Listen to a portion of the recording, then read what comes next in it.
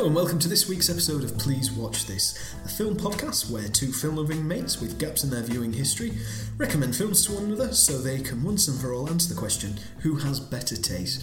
My name's Hugh Dempsey. Joining me as always is my co-host Sam Blakely. Hello Sam, how are you? Alright mate, I'm good thanks. How are you, Hugh? Alright mate. I'm trying out a new voice. You what? Don't know where it came from, sorry about that. It's fine. Throw me a bit there, but that's fine in the introduction. I can ride this wave. How's it going? So, tell us about the film, yeah? Yeah, so there was this guy from Brazil, right? He was called Ayrton Senna. So yeah, this week, as we said at the end of last week, we're going to do the 2010 film documentary. We're having a departure from our usual films, I suppose. We're doing the 2010 documentary, as I said, about called Senna, about the life and times of Ayrton Senna and his career in Formula One. We'll get into the extent to which it's a film, a documentary, cinematic, all that stuff later. So we're watching Senna. It's not just me and you though, Hugh. I smell somebody else. You from all the way from where you are. Yeah. That's impressive. Oh yeah. I think you need it. So with us this week is Bond enthusiast Liam Juicy Waters. Hello, Liam. Hello. If they've not listened to the Bond episode, he's not called Juicy Waters. Juicy's in speech marks in the middle of the name. I've seen it. That explains. My middle initial is J, which technically doesn't work. Yeah, no, hello. Glad to be back. It's great to have you back. Back to overwhelming popular demand. We get a lot of correspondence. But the fan mail has been unbearable. I had to put phone in sick. Sacks. Yeah. But Karen, if you can stop emailing now, that'd be appreciated. You know who you are. It's not the emails that bother me. Yes, so if you have listened to our Bond episode, me and Juicy, we share a love of Bond, but another thing that we also share a mutual love of is Formula One, which we spend a considerable time talking about, quite frankly. Yeah. More than that's healthy, I would also say. Definitely. Regular Monday discussion. Yeah. I mean, when there's 2 weeks between races, I don't really speak to you. No, nothing to... Unless... And it's quite current. There's something I hear in the racing, something's happening in the Brazilian one. Yeah, so that was very perceptive of you. Adept segue. Yeah. So essentially the Brazilian Grand Prix is this weekend as we're recording. We're recording on Saturday night, so there's been qualifying for it. So we thought we'd look at Brazil's three-time world champion Nelson Piquet. Obviously, we're going to look at Senna because tragically he died. Spoiler. Yeah. So yes. Yeah, really. I mean, that is. I know it doesn't seem like a spoiler. But 25 years ago, there's plenty of people who might be listening who never really heard of Ayrton Senna, actually don't know that happens in this film. I just hope there's plenty of people listening. Yeah. I'll take it. Yeah. So, yes. Better 1,000 people are spoilt than one person listens and wasn't spoilt, I would say. That's the way I look at it. 1,000 angry people. Yeah. So, let's get into it. So, basically, I've recommended the film to Sam, basically because he had borrowed this from a friend of his, or this friend of his lent it to him, and Sam kind of wanted to watch it. I had seen it and thought, do you know what, really good documentary. Let's get you to watch it, and with it being the Brazilian Grand Prix, as we mentioned, good time to watch it. So, yeah, you say I borrowed it from someone. My friend Rob lent me this, I'd say 6 to 8 years ago, along with the film The Hunt, which I'd also recommend. I don't know if you've seen that Danish film. I can't say I have, actually. Maybe a future film, Mads Mikkelsen. So basically Rob Morton, circa 2012, I would say, is providing most of the content now for future episodes. So he did lend me that, but not like recently. It's been taking up a bit of space on my DVD shelf. Essentially, you needed an excuse to watch it. So you thought you'd set up a podcast. I thought I'll bide my time. Yeah. So here we are. So the reason I would recommend this film to Sam, other than the fact that he accidentally stole it, is it's a documentary that's actually, as an F1 fan, I would say I was familiar with Senna and his legacy, and it kind of segues differently into that legacy, and it's quite an intimate portrayal of Senna, I would say. He's clearly, if you were going to say, as silly as it sounds, but he's the star of the show. Yeah. The only other driver that really gets mentioned is Alain Prost, quite frankly. Other drivers are just kind of peripheral almost to what's happening between Senna and Prost. It is definitely the central conflict, isn't it, between the two? Should we give a little bit more backstory on what this film is then?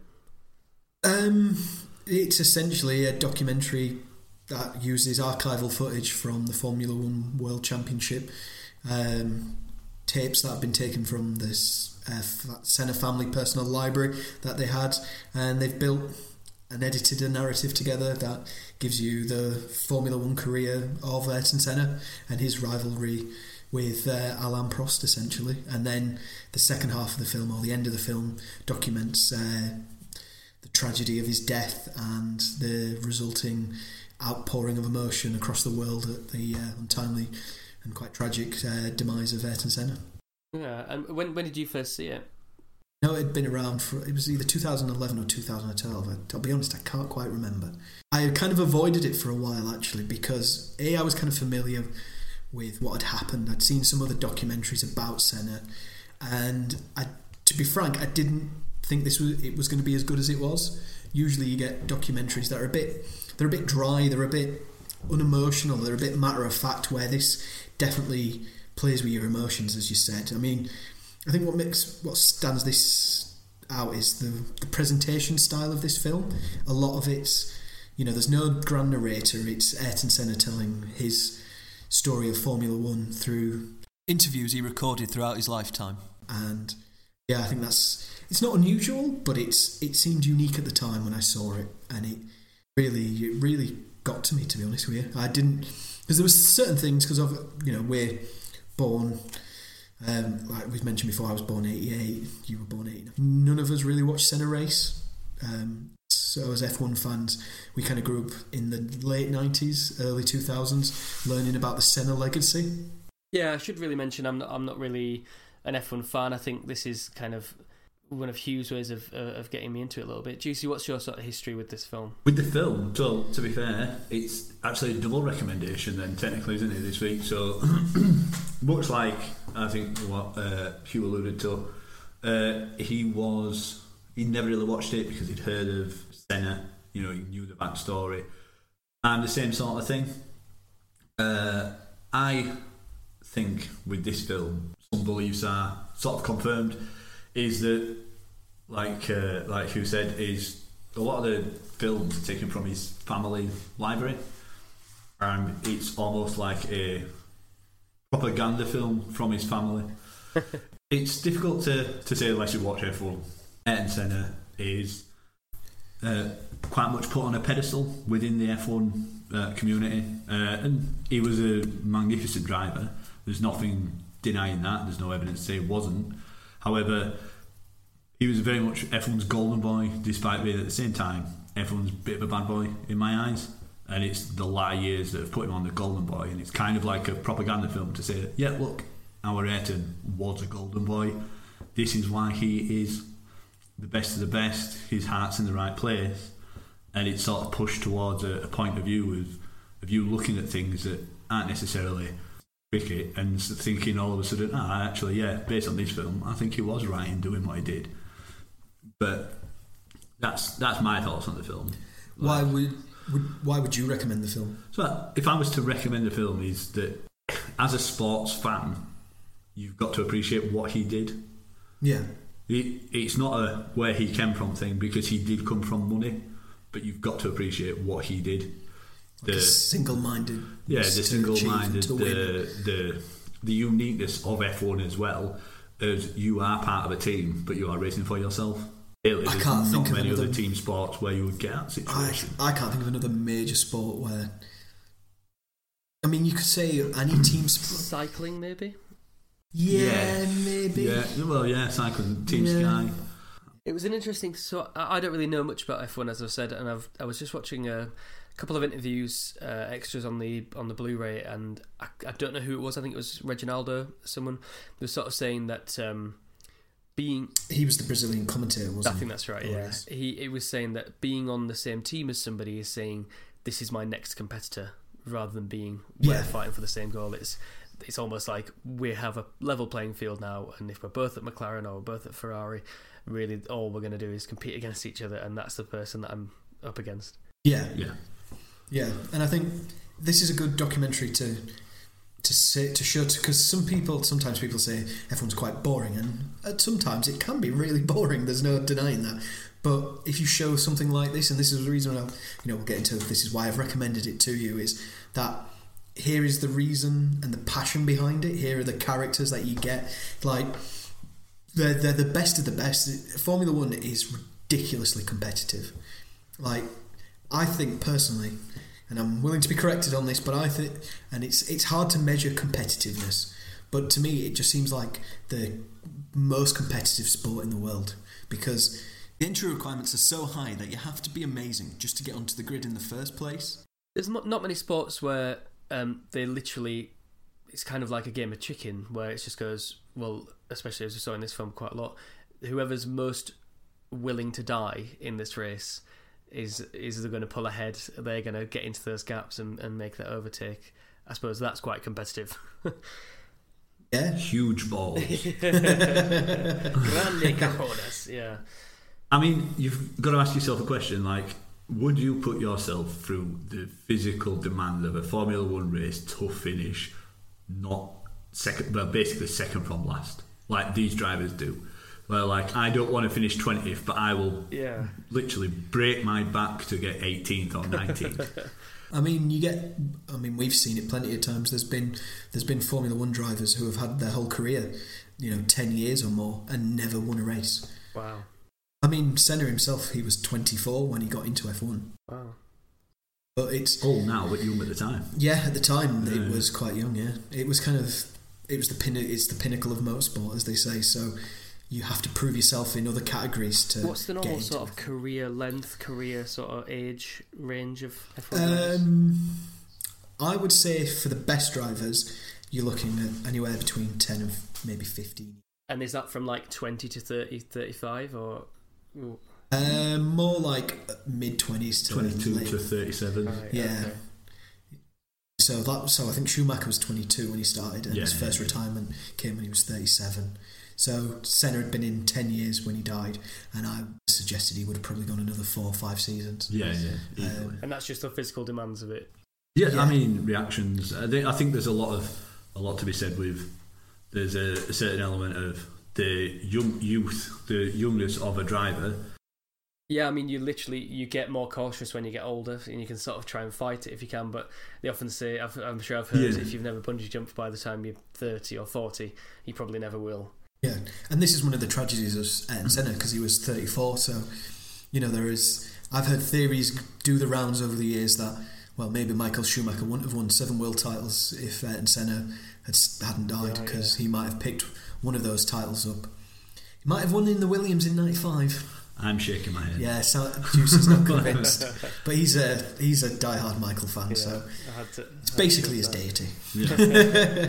and also, like you say, when he's 34, that means it's almost like the Lethal Weapon sort of one day before retirement, too old for this shit sort of thing. It could have been right before he retired, really. My prediction is that you liked this documentary. What do you think I might not have liked, by the way?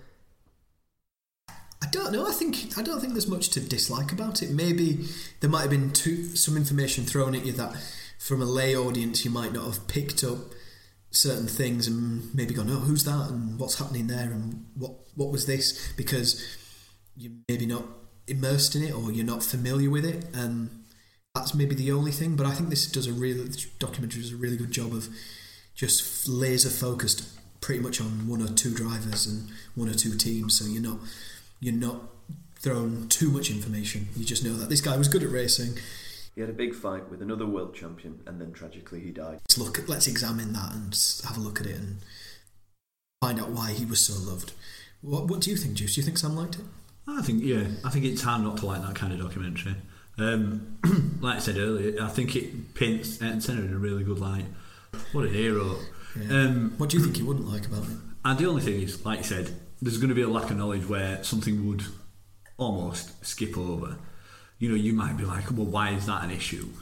Why is that why? I don't know. I don't understand what they're arguing about here. That looks perfectly okay to me. Or why is nobody kicking off about that? That was a bit wrong. Stuff like that. Because it's filmed with an assumption, I think, that you know a bit about him. I have to mention as well, just before we go to the next section, is the director of this, Asif Kapadia. I'm going with. I've not. Kapadia, yeah, he's done the 2015 film Amy, which is another documentary, and this year he released a documentary about Diego Maradona. So he's definitely got a talent for making documentaries about controversial figures. And good friends with Mark Kermode. I know Mark Kermode's a big fan of his films, so I think he's a very recent Kermode podcast. Actually, I had him talking on about the Maradona documentary, which I haven't listened to yet, but it's quite interesting. And because I've seen Senna, I would watch both those documentaries, knowing that I would get an interesting insight into those lives of those two people. Right. So, coming up after the break, we're going to find out what Sam thought of Senna.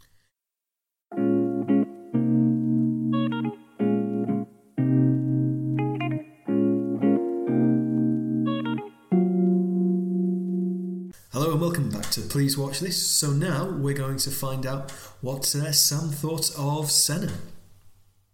Alright, here's Sam's Gams. I'm trying to find, because we have Hugh's views. What's the Sam's views? It needs to rhyme. It doesn't rhyme. Yeah.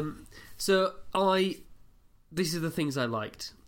It was very These effective. are the things I liked. These are the things I liked. See, this is what I want us to have, actually. This would be a nice way to go forward with this, rather than immediate, this is my view. Rather, this is what I liked, this is what I didn't like. Because next time I show you some arty, pretentious film that I really want you to love, and you go, I didn't like it, then I'm going to not listen to a word you say after that. Actually, I think it might be nice if you say, I liked these things, this is why I'm going to shit on it. But anyway, no. So, this is what I liked about this film. I thought it was very stylish, like you said, very stylised.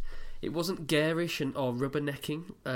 When he crashed, again, spoiler alert, it didn't linger on the crash and show it multiple times, and it wasn't that corny, like you say, central narrator sort of figure.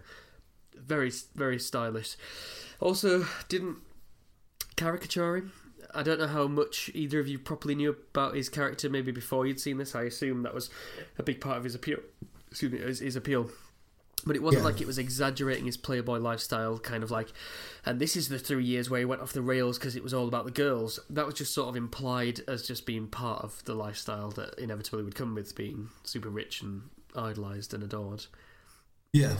You only get to see maybe 2 minutes of the entire film is dedicated to like his romantic interest in Brazil. Like there's the scene where he's talking to his girlfriend for a time, the TV presenter.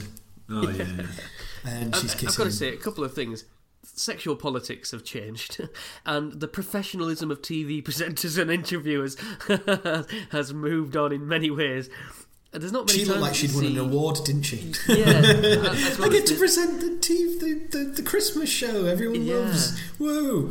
Yeah, and she might as well have just not. gone, we're going to bone later. Like, that was what she was basically saying to everybody. And the Japanese sort of TV Oh personality. my God, yeah, that girl. She was just like, we are going to bone later, and I'm going to talk to you to the camera first. It was just... And then he's like, little kiss, another little kiss. She was... she was quite... She was like, oh, I'm a TV personality in Japan. I am famous in Japan, Ayrton. Yeah. Did you not see the guy with the mop behind her? Oh, jeez. I mean, we swear on this, but come on. Highbrow Taste of comedy, that. decency. Yeah, Awful. there we go. Yeah. Well, if this was on YouTube, that would definitely get demonetised now. Get through the algorithm. So yeah, really stylish, really classily done, not garish, really fascinating insight, and without being cheesy and hacky. Clear act structure as well, which is not always easy in real life. I think I've mentioned many times really that real life isn't cinematic in many ways, but we had that act structure almost like Boogie Nights. The first act is him trying to achieve that success. The second act is him trying to be the absolute best. So and then there's kind of like doubt and a bit of a downfall. And the way that I kind of characterised it was ambition, competition, doubt. That was kind of the three main acts that I could see. And it made me cry. It made me smile when it was supposed to make me smile, and it made me cry. And I don't cry at sad things, so when he did crash, I just sort of had my hand over my mouth for a solid couple of minutes just watching it and just being very sort of still. And then when it talked about his foundation has helped educate 12 million underprivileged children, and then it said Prost is a trustee, then I shed a tear. That was like the beauty of it, because that central competition between them was really beautiful, and it's something you see a lot. I'm sure we'll talk in this show about sporting rivalries and sports documentaries and so on. It's a really great narrative. There's a sort of a goodie and a baddie, but they're both complex. And then for that to sort of just be forgotten in perspective, there's perspective. Prost is obviously upset when Senna is hurt, and well, he was one of the pallbearers at his funeral, wasn't he? Exactly. Yeah, there's a beauty to that, even though he would have punched him out, several times in their competition not that long before. So there's a real beauty there, a real sort of human story. So what I didn't like is absolutely nothing at all. I loved it. Fantastic. I love the film. Yeah. I think what they managed really well was presumably to entertain and maybe possibly inform somebody like you two who know about F1 and probably knew a lot about Senna beforehand, but also to hold my hand through it. Hugh, you mentioned about they sort of simplified it down, and that's kind of what you have to do to make a film of it, because otherwise it's just 10 to 15 years of story without it being a narrative. So they've simplified it down. They've picked out the key things. Everything's on film. The interviews are really sort of tactfully or really well done in the background. They're sort of well edited together, and I think it just creates a really clear narrative structure that's effective and engaging. Fair enough. If you, it is, isn't it? It's. You said that you cried. Did you cry like when you saw the people in Brazil and around the world and the effect it had on them, or were you just crying because this man of talent and compassion and fierce competitiveness died? What was how it was I was really affected by his death and the sadness, but I really don't cry at sad things. I always cry at sort of beautiful redemptive things, kind of very human moments. So really what made me actually cry was finding out that Prost was a trustee, and that the foundation had just done so much, and kind of the legacy of the man. I was deeply affected, very moved by outpourings of grief and celebration, and you sort of feel that you really want him to have been able to see that. Do you know what? For me, genuinely, I cried at it as well again watching it. Oh. Yeah, I did. It was what I said to you in the question. The bit that got me was when you saw his funeral going, his coffin going through Brazil, and even in Italy, that really got me. Yeah, the people. I always wonder who goes to a hospital where somebody's passed away. Juice is checking his pulse now to make sure he's not dead inside. I mean, I didn't cry, and I'm not seen it before, like yourself.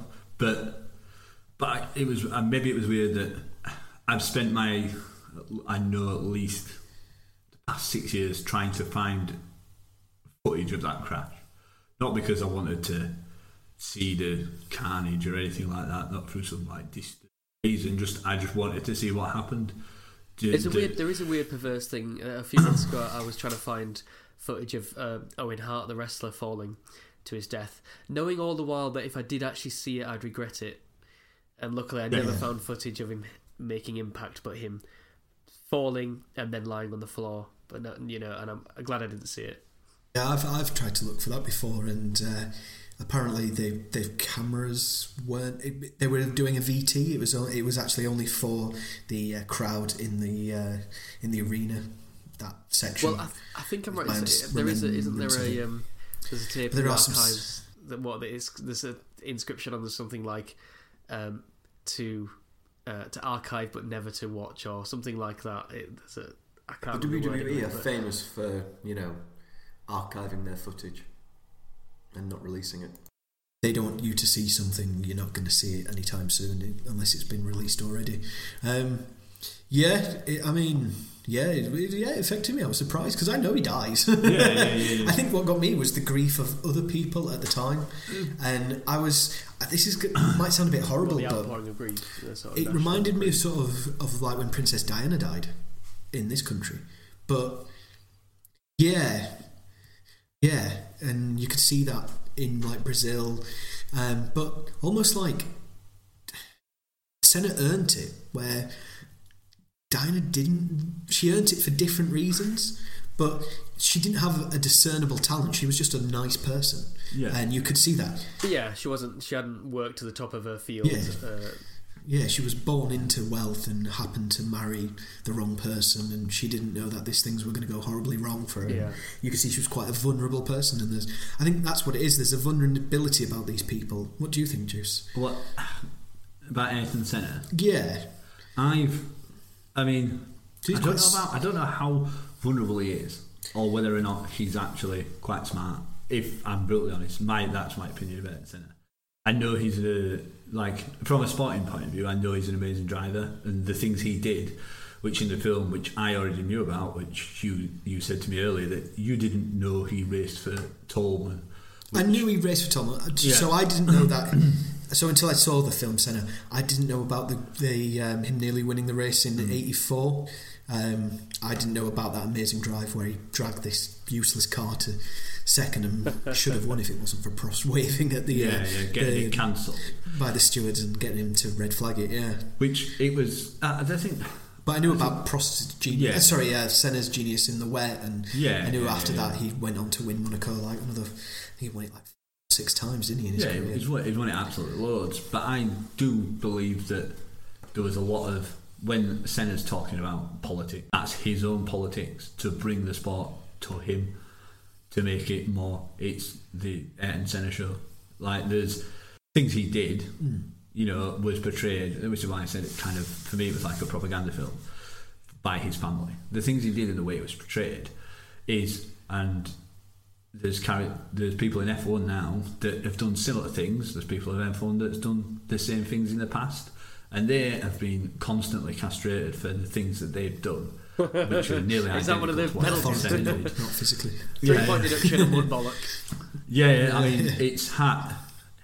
It's harsh, but it's fair. I've given you 2 warnings. I can't give you any people, more. like. That's there's a limit on castration, isn't there? Yeah, exactly. But they've just gone on to get. But because Ayrton Senna was Ayrton Senna and the way he carried himself in certain aspects of his career, people are just like, oh yeah, no, that's acceptable. He's just an absolute out and out driver. But someone else does it. Like, oh my god, he's trying to kill me. He's our protagonist as well, so we understand his failings, but we're meant to sort of see Prost as being he's the bad guy, and his failings are with malice aforethought. Or his failing is he's just not as good as Senna. That's his failing. That's sort of snooker film like this. How dare you? Ronnie O'Sullivan would be the Ayrton Senna, and the likes of Steve Davis or those kind of machine multiple winners. They would be the enemy. As grey as he is, we love Ronnie O'Sullivan. Yeah. Well, I suppose like if you were going to do a snooker analogy, it'd be Jimmy yeah. White versus Stephen Hendry, wouldn't it? It's the case of it says at the beginning about Ayrton Senna, Alain Prost, is that he will finish 5th and do no more. Yeah, we look down on to do. pragmatism like that. We prefer somebody who's just going to passion, trying to get the fastest for the fun of it. He'd rather be go-karting in Brazil and all that sort, or in Portugal. When actually, he also wants to win just as much as anybody else. I think as well is there is a lot of F1 drivers are actually quite like that. They're very, there's an efficiency in it that has to be first and foremost. So when you get a driver like Ayrton Senna coming along and wearing his heart on his sleeve, talking about his religion, talking about how he feels about things, then people who are drawn to that are drawn to it big, and then given the circumstances of his demise and the tragedy of his life, then he gets lionised, and then a film like this that maybe waver into the lines like Juicy's saying about almost it being a hagiography. Yeah, and I suppose dying young biography, does that, isn't it? Yeah. you can't grow old and rubbish and say vaguely racist things into your 60s and 70s and sort of tarnish all that. You die in your 20s or 30s, you are a saint and genius forever. Well, like the ESPN commentator, the American John Bisagoni, I think it's called, whose features, he says, could you imagine Senna dying of cancer at 50? He could just not get his head around that. So, yeah. And there's also one thing I didn't know until watching this was the input that Jean-Marie Balestre had into the political side of things, and his autocracy within the FIA and its effect on Formula One and all that. And you kind of do. I know the film frames it in such a way, but it does kind of show a bias towards Prost. I think that was new to me, but I think it was filmed. That could have been edited in so well. To pass it down like that and make it, a good guy and a bad guy, but it's not really black and white like that. It did a really good job. Because, and I think one of the dangers that we were going to have in this conversation, especially with you two as F1 fans, is the veracity of this and whether or not it's true and how accurate these portrayals were. And for me, really, especially in a film podcast, I'm really just looking at this as a piece of cinema. It might as well be a fake biopic about somebody who never existed, but with really realistic looking footage. I think for me that's what this is. Because I wasn't there at the time I was alive, but I wasn't there at the time. The two incidents in Japan in 89 and 90. We've got second-hand accounts of what happened and how the F1 world's interpreted it over the years. So we have our own you have your own position there. So to have a look, to get somebody else's fresh perspective on it is always interesting, because I made my mind up about that 15 years ago, from what I'd been told. The bit that isn't mentioned in the film was that Ayrton Senna specifically said is, if you don't switch the pole position back to the other side, or if you don't move pole position, this is where you get second-hand accounts. So in the film they said they switched pole position to the dirty side of the track, and in the bit that I heard that I didn't hear in the film was that Ayrton Senna had asked for pole position to go onto the left side of the track because pole position was on the dirty side of the track. And then I'd also heard the argument that it was there the year before, so why he thought it was an issue now, it was beyond. They was like, it's beyond us. But he apparently said is that if he is leading into the first corner, he's got a nose ahead of me, I will not yield that corner. He specifically said that he was not going to let Alain Prost pass him into that first corner if they didn't switch the pole position back. And it's really one of the themes of this film, isn't it? Really kind of that sort of ambition and drive, and that, like I say, that playing chicken. Really, just the person who flinches is going to lose this race, really. And I'm sure I've heard Lewis Hamilton in a interview at some point saying, look, if I die on the course, then that's fine, because that's what I'm signing up to, really. That I know that could happen, and that's fine. Which I thought was a really interesting take. And one of the talking points, really, I thought of this was, would you ever risk your life to be the top in a career?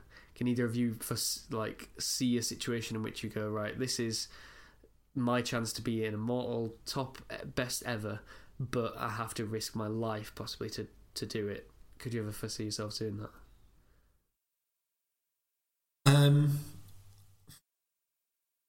It depends on the job, doesn't it? F1, you don't go into it without the inherent knowledge that you could die. It's not like you're working as a solicitor or a doctor. Do you know what I mean? Nobody gets into a medical profession and thinks, oh, well, I could die tomorrow. That may be a bad example because you can't catch a deadly disease, but a solicitor doesn't think, oh, if I walk into court, my courtroom's going to fly into a barrier.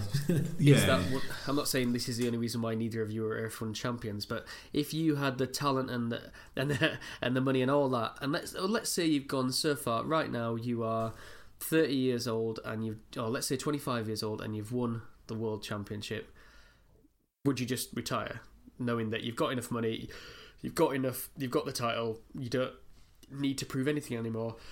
Or would you go, right, I've got enough years and enough money and enough backing that I could get 8 world championships? Well, there's the example of Nico Rosberg, who won the title in 2016 when he was 31, was he? Or 30? Yeah, 30-ish. Yeah, he was in his early 30s, and it took so much out of him, he quit there and then. He went, I've equalled what my dad did, and I'm leaving as a champion. Really? I would carry on. I mean, yeah. I think Hamilton's tune has changed, though, over the years. I don't think he would risk it now. But then again, he's so close to 7, and so therefore not far from 8, that and maybe at 4 is that where you stop risking it. But then when you get close, you go, well, I could, I'm the second most successful. I'm that close to first. Is there another level of pushing it that? I don't know.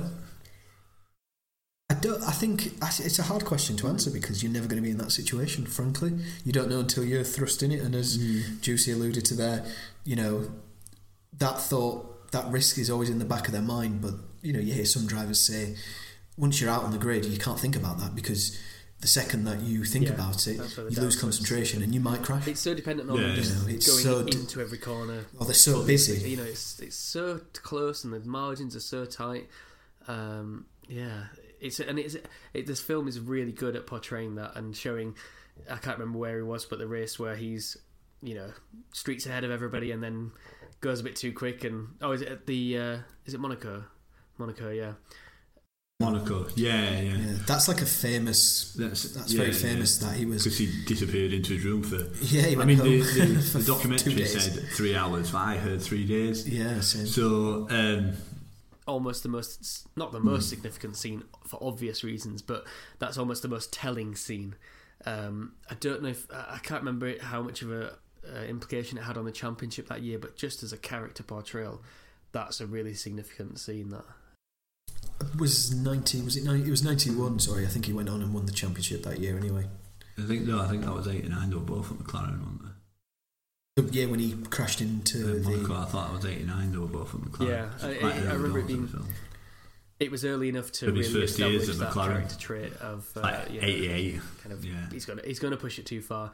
And I think if you watch this film without knowing what happens to him in the end.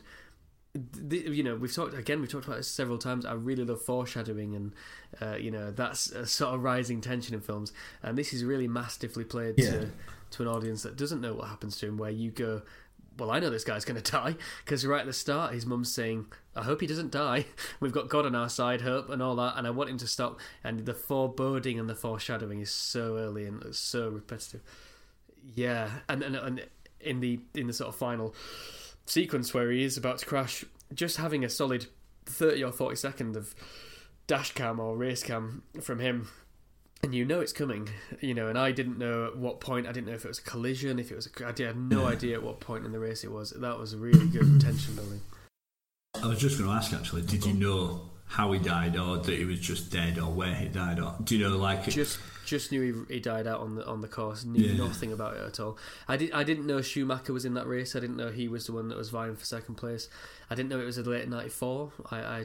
I knew nothing other than that he was very successful, died very young, and probably pushed it too far. Did you know about Alain Prost before watching this film? I'd heard the name. I read it again recently when I was looking at Hamilton and where he stacked up against other winners. I would have listened to Mark Kermode's review of this film 7 or 9 years ago, so some of those things would still tinkle around in my brain, but no, not really. Right, so Juicy, so usually what we do when we watch a film is we all go through our favourite scenes and favourite lines of the film, take it in turns, but because this is real events and real life, we kind of decided around what was your favourite event that happened to Senna that was captured in this film. Favourite event. Yeah, it's a favourite I scene. mean, Favourite scene. Because it is a film. It is a film. We can still treat it as favourite scene and line. I still think, but Yeah. But it is it's not acted, I think, is it? So No. I think one of my favourite bits is like so early on is in the tournament at Monaco, because I appreciate what Ayrton Senna can do, and as a massive Michael Schumacher fan, Michael Schumacher was just as good in the wet as anyone, if not twice as better than anyone when he raced. So, like David said, not only did he get that dog of a car to second in that race, he got that dog of a car to second in a race where it's no wider than your kitchen or your living room, and it was raining, and it's by the sea, it's some bits are flat, so the amount of resting water on the roads, there's a lot. So the talent that it not only took him to get that dog of a car to second, but in those conditions as well. balls. Yeah, the cojones. Yeah. What about you, Sam? What was your favourite scene of the film? I really liked the where they're talking about replacing the tyres with cones. I don't know what it was about that scene. I really loved that. At Monza. Yeah, Monza. Is it Monza or is No, it it's Imola? Germany. Oh, is it? Oh, it's the old It's Hockenheim. Hockenheim. It's the old Hockenheim. Yeah, I know. I know what you mean about that, Sam. Yeah, it almost leans back to that Ballest maybe having pulling power towards Prost. It kind of shows him as well pulling something for Senna as well, because he kind of lets Senna get his point across, then tries to pull a little I am the Senate.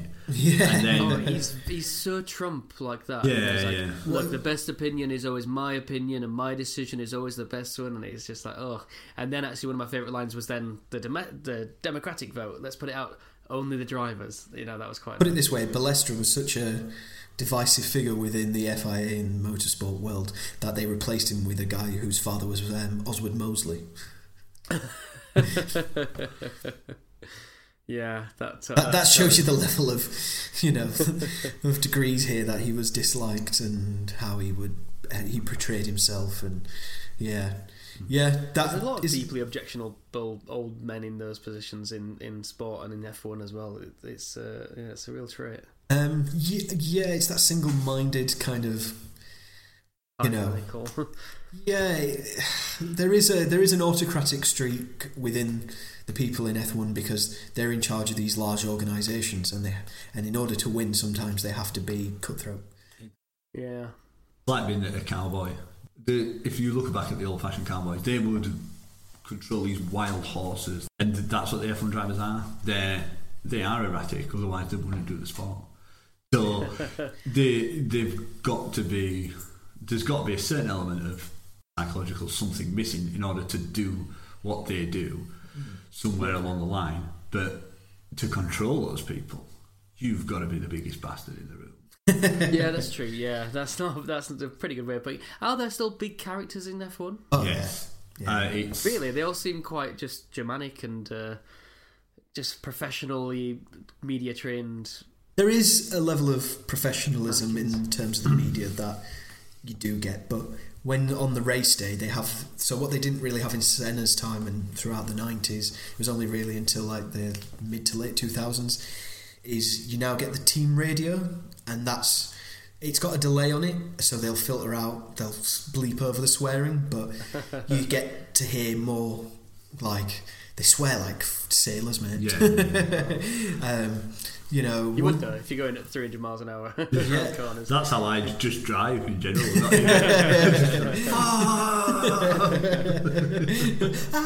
You're doing 20? Oh, well, it just feels more dramatic. The other thing that I really appreciate about watching this film, just Yeah. to totally go off the cannon, is so modern day F1, Sam, what happens is when they come round and they sit on the grid, the car parks up, they turn the engine off, they put it on jacks, and they wheel it to the front of the grid. So they wheel it, so people push it, it doesn't get driven. But when Senna was driving, they drove it to the front of the track, so they drove it slowly. And what I appreciated is, I know you've recently started to learn to drive, and you will get as you drive different cars, is the control to do that with a car with that much power that will that will be aching to push out just shows the level of talent that they have to drive a car. And it's something so small but I really appreciated it at that point. Quite interesting, yeah. And then at the higher end as well, when he can't get out of sixth gear for 20 laps, and his shoulders give out. I've never seen anything like that. Well, I was just about to say, favourite scene for myself. Yeah. Originally, I wrote down the Monaco 84 Tolman drive because, as an F1 fan, same as Juicy, what he did there, I just appreciate to the nth degree that it's so hard to... I can only literally think of one other time in F1 where someone's truly wrestled a car that should be nowhere near the front of the grid, and to me, Juicy might disagree because I can think of two other examples where it's happened as well, but I think Vettel getting pole in Italy in 2008 in the Toro Rosso is essentially akin to what Senna did. Now, to you, Sam, that's not going to make much sense if you are not familiar with it. I know Vettel's good at driving. Yeah, well, as far as I can go with that. He won 4 World Championships a couple of years after that, so in a row. So he managed to take a car like the Tolman, got it on pole at Italy, and then drove from what they say lights to flag and won the race. Juicy's now going to say Schumacher 96 in Spain. See, the only difference is because Schumacher was driving a Ferrari, nobody will ever think that car was a dog. Right. But in 1996, that car was a dog compared to some of the other top cars on the grid. And the thing is where the world champion of that year was interviewed about that race, he just says, on that day, Michael Schumacher turned up and made all other 19 or 20, 21 drivers that were on the grid at that point look like amateurs. Look like they'd never set foot into an F1 car. Didn't it? He was like in the rain, didn't qualify pole, set off, and he finished 56 seconds up the road from second. And he said people were spinning out left, right and centre, they had absolutely no control of the car, and Schumacher drove it like it was dry.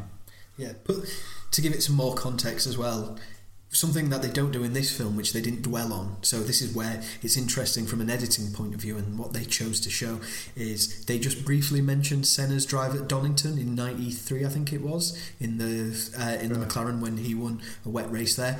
That at the time was before Schumacher. What Schumacher did was seen as the wet race win. A guy coming from a few positions back, people spun out, he overtook him in a car that wasn't fancy to win, and he won the race. And the other one, I would say Hamilton 2007 was it? Or that was my hiatus from F1 for Silverstone. But I think my favourite scene of this film, rather than the Tolman incident, after watching it again, is actually him winning in Brazil, in Lagos in 91. Yeah, and that is beautiful. That. Yeah, that really affected me this time around. I think the first time I watched it, I didn't know about the Monaco podium. This time around, obviously, I knew about it. He faints in the car. Yeah. It's how much it meant to. It's how much it meant to everyone else. I think the film says, doesn't it? It goes, oh well, when he won his first championship, he was a hero in Brazil. When he won his second championship, he was still a hero in Brazil. When he won his third championship, he suddenly became a hero to everyone else. Yeah. And he just, he took that next step forward. What was your favourite line, Juicy, then? So my favourite line is when he's talking to Jackie Stewart, and he says, "That was the Angry Scotsman." Yes, the Angry Scotsman. He basically says, when you no longer go for a gap that is there, you are no longer a race driver. Yeah. That was good. It was almost like he was saying it directly at Jackie Stewart as well, wasn't it? Like, you're no longer a race car driver. Well, Jackie Stewart famously, he retired after 100 races because he didn't want to die. Well, yeah.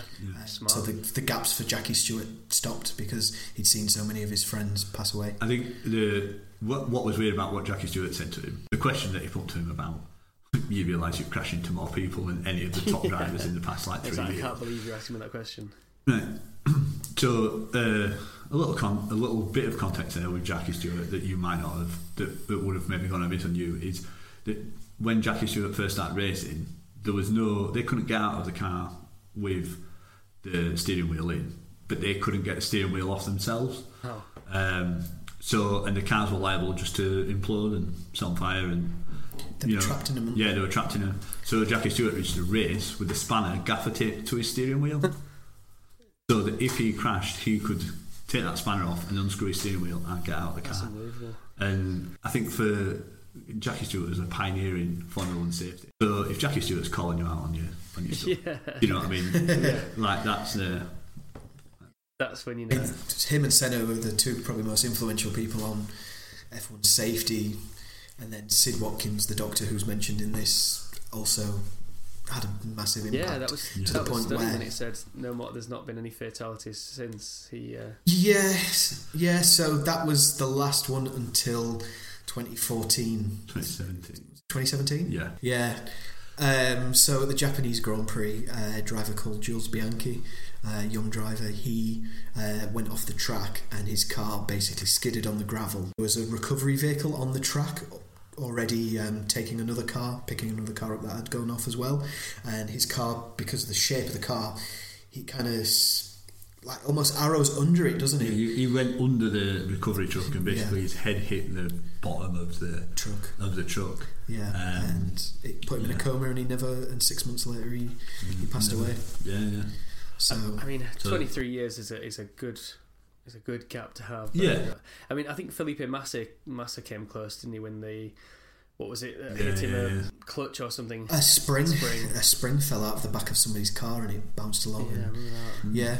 I mean, Senna's death was because a part of the suspension shaft shot. Yeah, shot up and smashed into a very similar. If you look at where Massa was hit with the spring, it's very similar to where Senna's helmet was impacted. They did more work on the helmets as well after Senna's crash, and I think they often cite that Senna's death improved safety massively. Right, I see. Yeah. Yeah, they do. Yeah, definitely. So what was your favourite line of the film, Sam? It was really hard to pin down, and it is harder when it's a documentary like this because it's not scripted. In many ways, there's a few.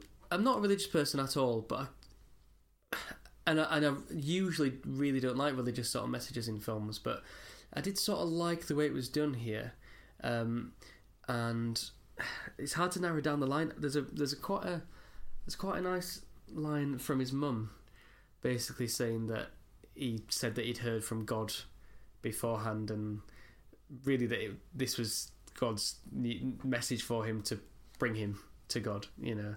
And I don't know why that affected me, and I think it, like, I'm a very anti-theistic sort of person. I'm a very anti-religious sort of person, but it was quite a nice sentiment of his mum, but rationing like that, seeing it like that. I mentioned that earlier.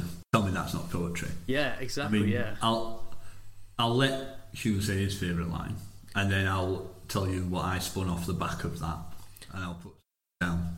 Okay, so my favourite line in the film. So I've got it was by what Pross said. You know, you were talking earlier about foreshadowing and all that. Said in an interview in a press conference, you know, Ayrton has a small problem. He thinks that he cannot kill himself. Yes, that's right. Yeah, and that again. It's a theme. You know, that to create a documentary like this that actually has themes and foreshadowing of that level is really an astonishing feat, isn't it?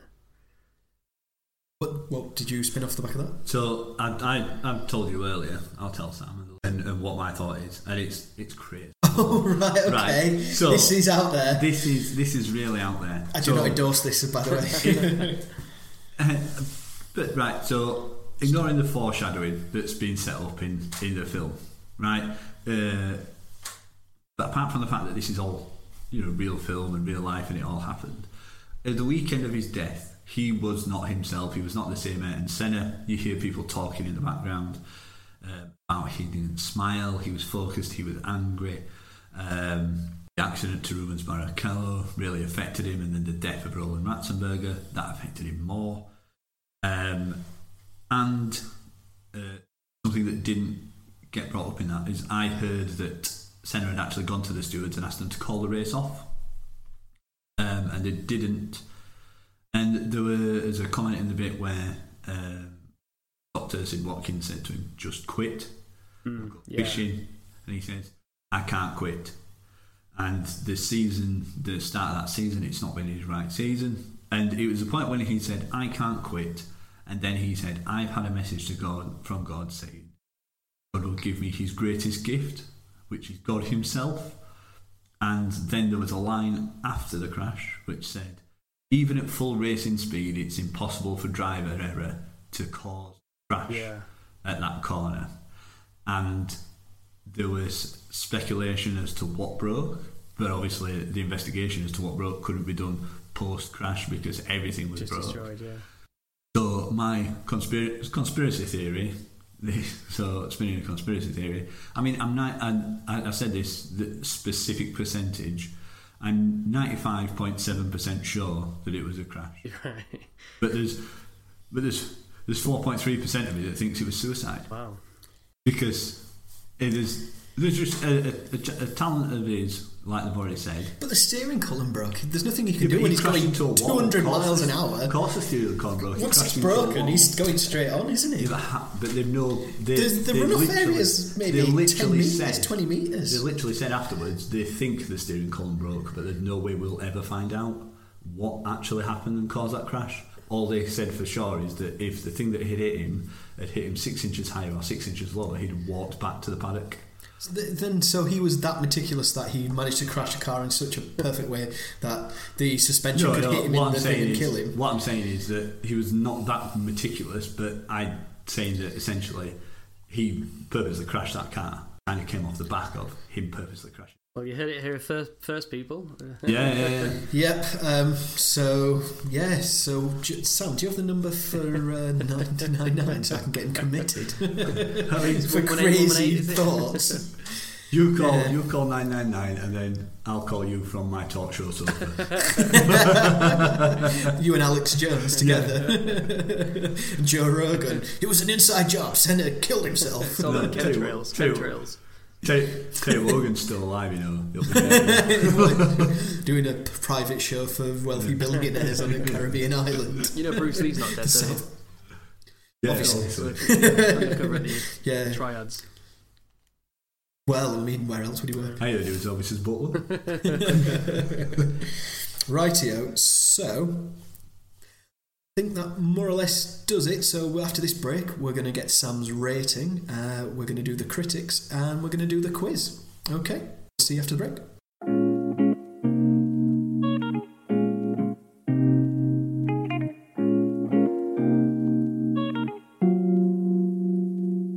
Hello and welcome back to Please Watch This. So now we're going to see what Sam's rating was.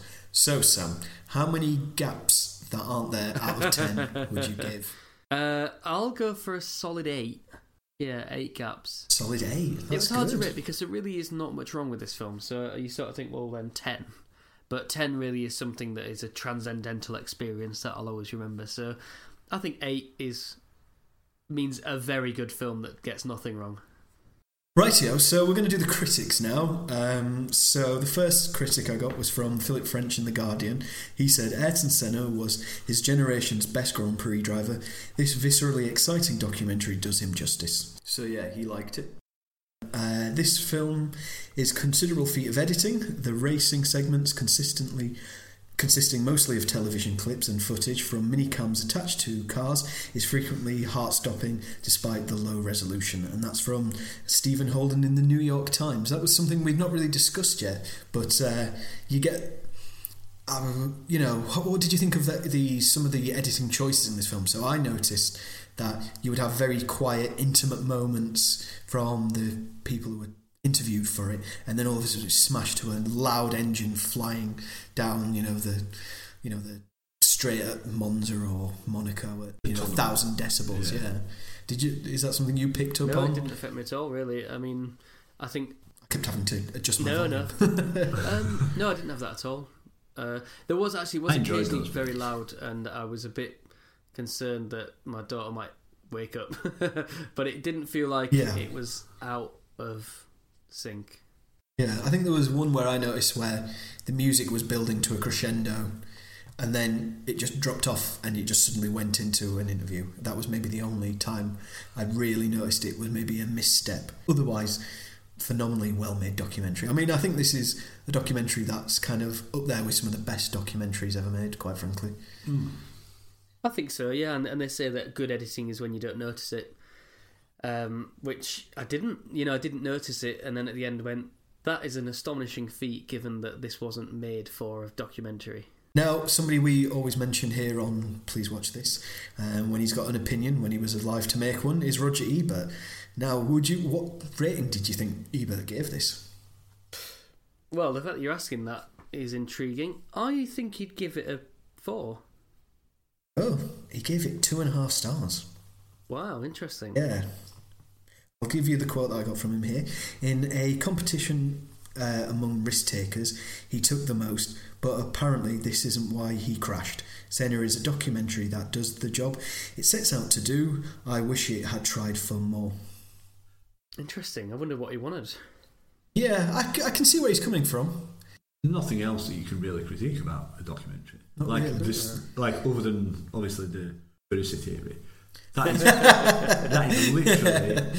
Check social media. Hashtag Senna suicide. Hashtag Senna suicide. Strategy suicide. There's absolutely... Posh suicide. There's absolutely nothing Hashtag more. race to God. Race to God. Race to get that God. That's the next film God starring... rest him. Do you know what? It's interesting though. I told you this before off air, Juicy. I've listened to an interview with the director, and he said that Senna would often get ridiculed or maligned by the English media when he was giving his press conferences in English for him talking about his religion. So what they ended up doing was they found out that essentially he was doing almost 2 different types of press conferences. So one he was doing in Portuguese, he was saying all this religious stuff, but then the English ones were very much reserved, so they had to go through and watch double the amount of press conferences because they knew there was a different side that Senna was portraying to the people back home in Brazil. That's hilarious.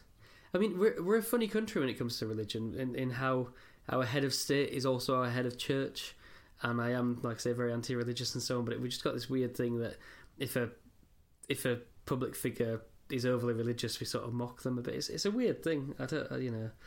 Weird bit of dissonance. Yeah, I mean, Lewis Hamilton gets it now. I think because he mentions it. I think it depends on the public figure.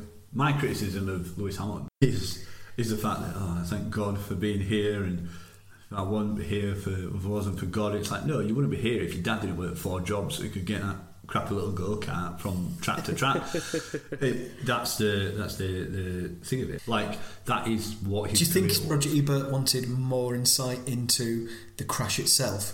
Because if you're not familiar with Ayrton Senna, Even the fact if that you- the crash is quite indecisive and inconclusive, rather, of I think it they sounds know alluded to it. how he died. It was a moment for him. It was a moment that affected him. You look any further into that crash and you become cold to it. You mentioned earlier before we were recording about another ex-F1 driver, Martin Brundle, and I being basically emotionally cold to these things that happen. Yeah. But a lot of ex-F1 drivers, so they are very much desensitised to this stuff. Yeah, and it would have felt. Yeah, that's it. I think I used the phrase earlier, rubbernecking. I think if it had really dwelt too much on the crash and showed multiple angles, it's sort of not the point, is it? Yeah. I mean, it'd be intriguing to. I want to read the whole review actually and just get a sense of what he wanted more of. Yeah, well, that was more towards the end of the review, quite frankly. Yeah. I was trying to find why he gave it 2.5 stars and what his criticism of it was. Rightio, well, that was the 2010 documentary Senna. Sam, I'm glad you enjoyed it. Juicy, I'm glad you enjoyed it. I thoroughly would recommend it to anyone who's thinking of, you can show this to somebody who isn't interested in F1. Or you can show it to maybe an adult who's thinking of getting into F1. This is always a good start point. Juicy said earlier to me off air again that there's a 2013 film, Rush, which is a dramatisation about the conflict in 77 or is it 76? It's in the late late 70s. The conflict between Niki Lauda and Britain's James Hunt. They had a famous kind of rivalry. That's been dramatised. So yeah, maybe we'll watch that in the future at some point, Sam. Because I think so. I think this film hasn't made me want to watch more F1, but I wouldn't be against watching another, maybe more dramatised version. And I think really, when it comes to films, usually they're not about what the film is. So this is not about F1. This is about drive and ambition and risk taking and what you'll do to succeed and that sort of thing, really, isn't it? So I really enjoyed it for those reasons.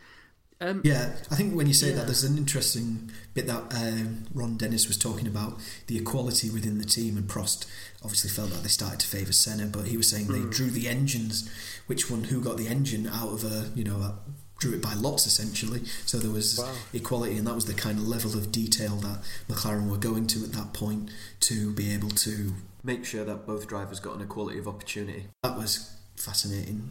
Did you guys see that in the version you watched? Because I ended up watching an extended version, and you two watched a theatrical release. That's worth mentioning, yeah. So I think maybe that bit I don't believe I it's about an hour did. more, the extended release.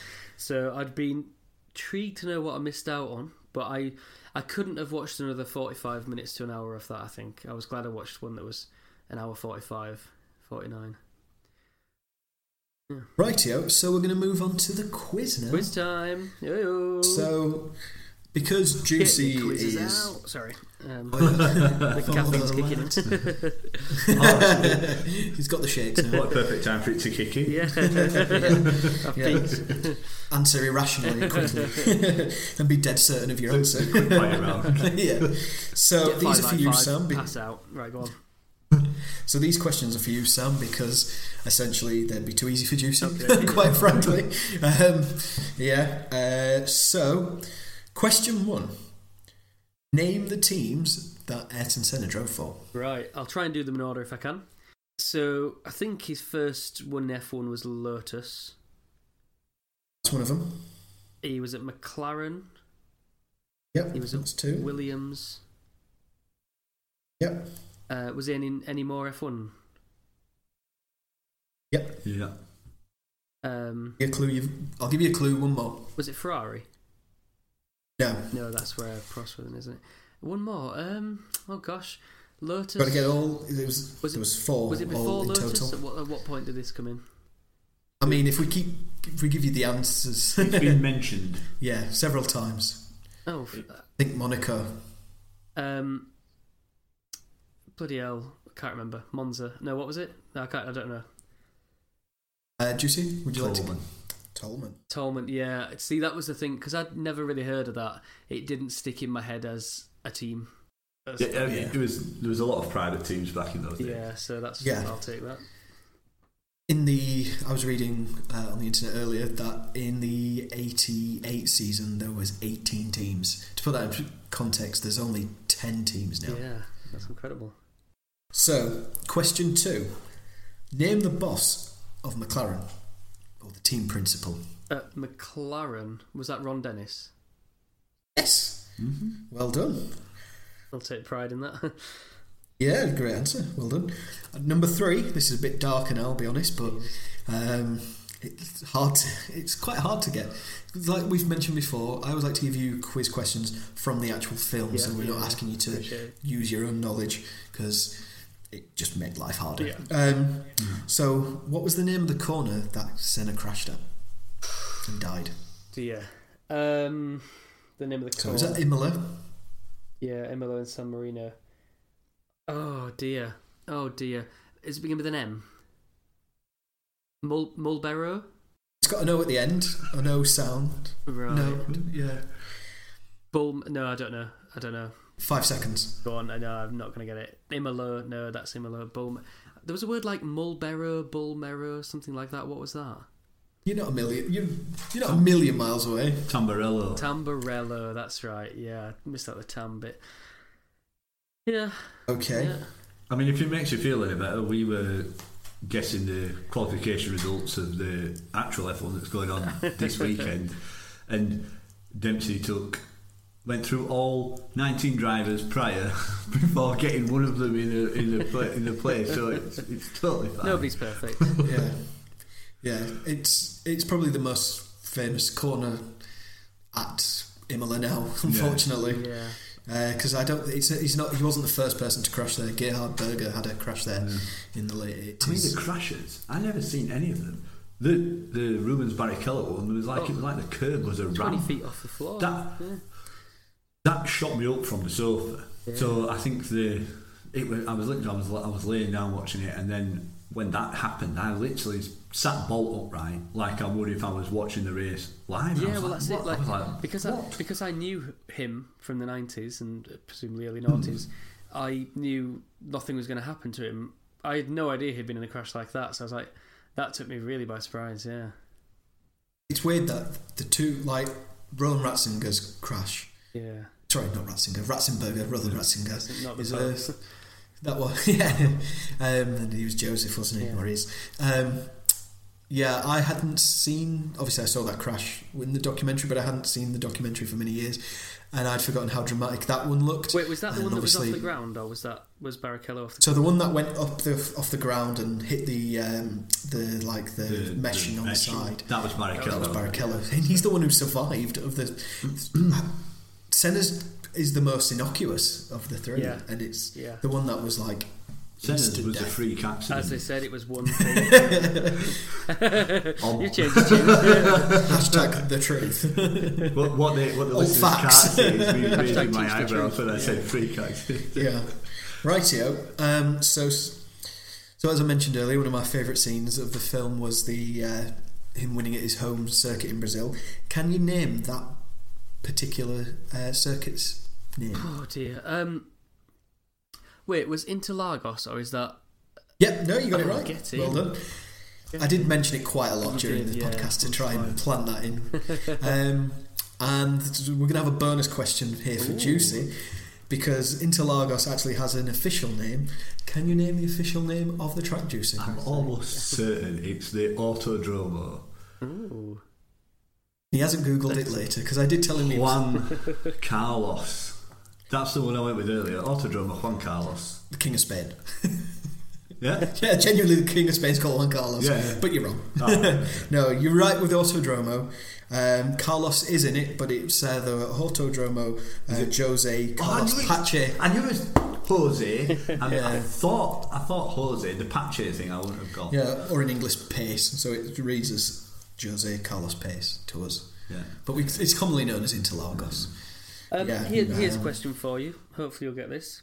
I think many weeks ago you set a precedent of the co-host asking a question, so I'm just going to ask it. Go on. On what date did he die?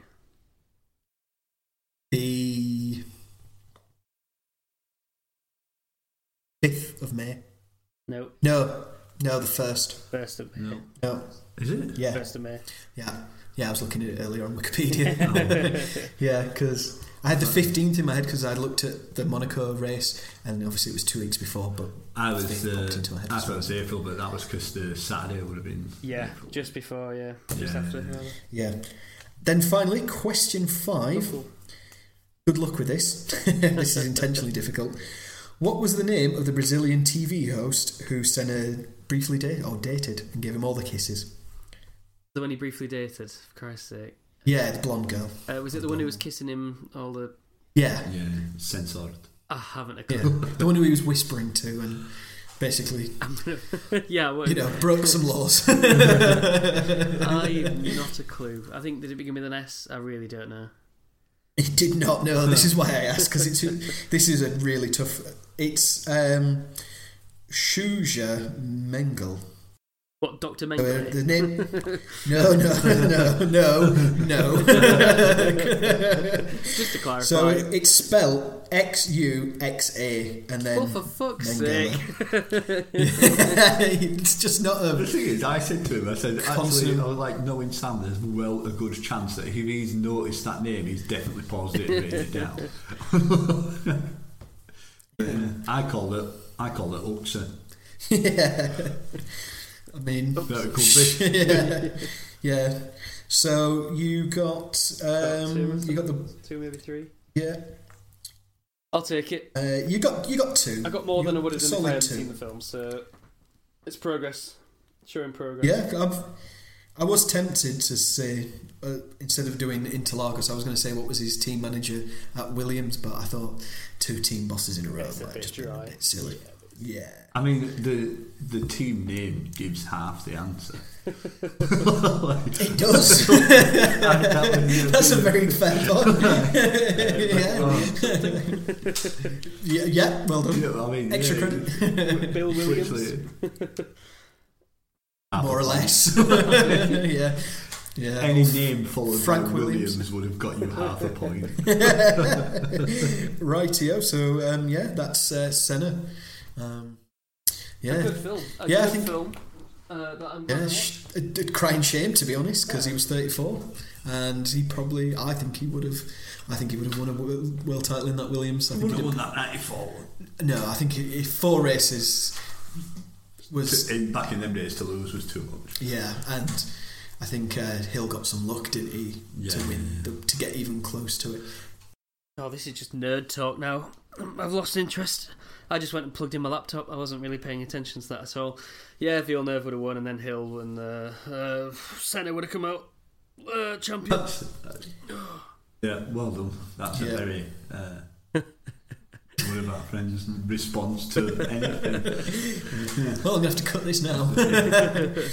So, Rightio, so we saw Senna. I was happy about it. We'll see Rush one time in the future. No rush. That's it. No rush. Get out. So, Sam, what... We've already watched that. So, Sam, what film are we watching next week? Next week, we're going to watch the film Office Space. Hugh, what do you know about Office Space? Nothing. Okay. I genuinely don't know anything about it. Have you heard of it before? Square meters. Yeah. I had heard of it. It never came on the radar, though. I think it was on Netflix a few years ago, and I kind of hovered over it a few times, but never quite pressed that play button. Well, now's your chance. I don't think it's on Netflix anymore, but now's your sort of chance to go and buy it. So we're going to watch that next week. It's one of my favourite comedies. That's all I'm going to tell you. It's a comedy. Other than that, look forward to it. How about you, Juicy? Have you seen it? No, I might give it a watch if it's a comedy. Back in for another episode. Well, I think we've got my brother due back on that, so look forward to that. Haven't we? Oh yeah. One of his favourites. Yeah. Rightio. So. Internet. Hugh, if they want to get in touch with us and email us about conspiracy theories of their own, how can they do that? Race to God. Yeah. Is that it? That's how can they do that? Alternatively, they can race to God. Using electronic means. Is there a quicker way? Yes. So if they want to, send us a message, send us an email, what they need to do is they need to basically dedicate their lives to becoming Formula One drivers. They need to then get into the best team possible, or a championship-winning team. They then need to access their servers because they're secure, they're tight. They need to send an email about this or any other film that we've recommended on this podcast, and that's the best way they can get in touch with us, I feel, because I'd like to get an email from Mercedes, Ferrari, or even McLaren. I think that'd be great. If you wanted to get an email within the next, say, 2 to 3 working days, what would be an alternative method? I mean, I don't know, use dial-up. I mean, without them having to spend months and years getting into F1. If they wanted to do a normal immediate response. So they can email us at pleasewatchthis.pod@gmail.com. Sam, what other channels and mediums and sort of avenues can they access to contact us? Twitter @pleasewatchpod and Facebook, we're called Please Watch This. Get in touch, chat with us and that. Cheers. Thanks. Juicy, what's your Twitter? My Twitter is @Juicy0412. 0412. It is. Sam tagged you in the episode. True. Oh, it's true. True. Yeah, so if you want to talk about Juicy about Senna conspiracy theories and Thief for conspiracy theories, he will be all ears. I will be 5% ears. 2.5. Yeah. 4.3% ears to be specific. What's the FIFA conspiracy theories then? What percentage of? What isn't it? Oh, the percentage of belief. Yeah. Oh God. What's your FIFA username if they want to play you on FIFA on Xbox? I think it's. Don't dox him. That's essentially doxing these What's days. your SOC code, account number, and expiry date? It's 1-1. It's the first one. 1-1. 1-1. That's the expiry date, actually.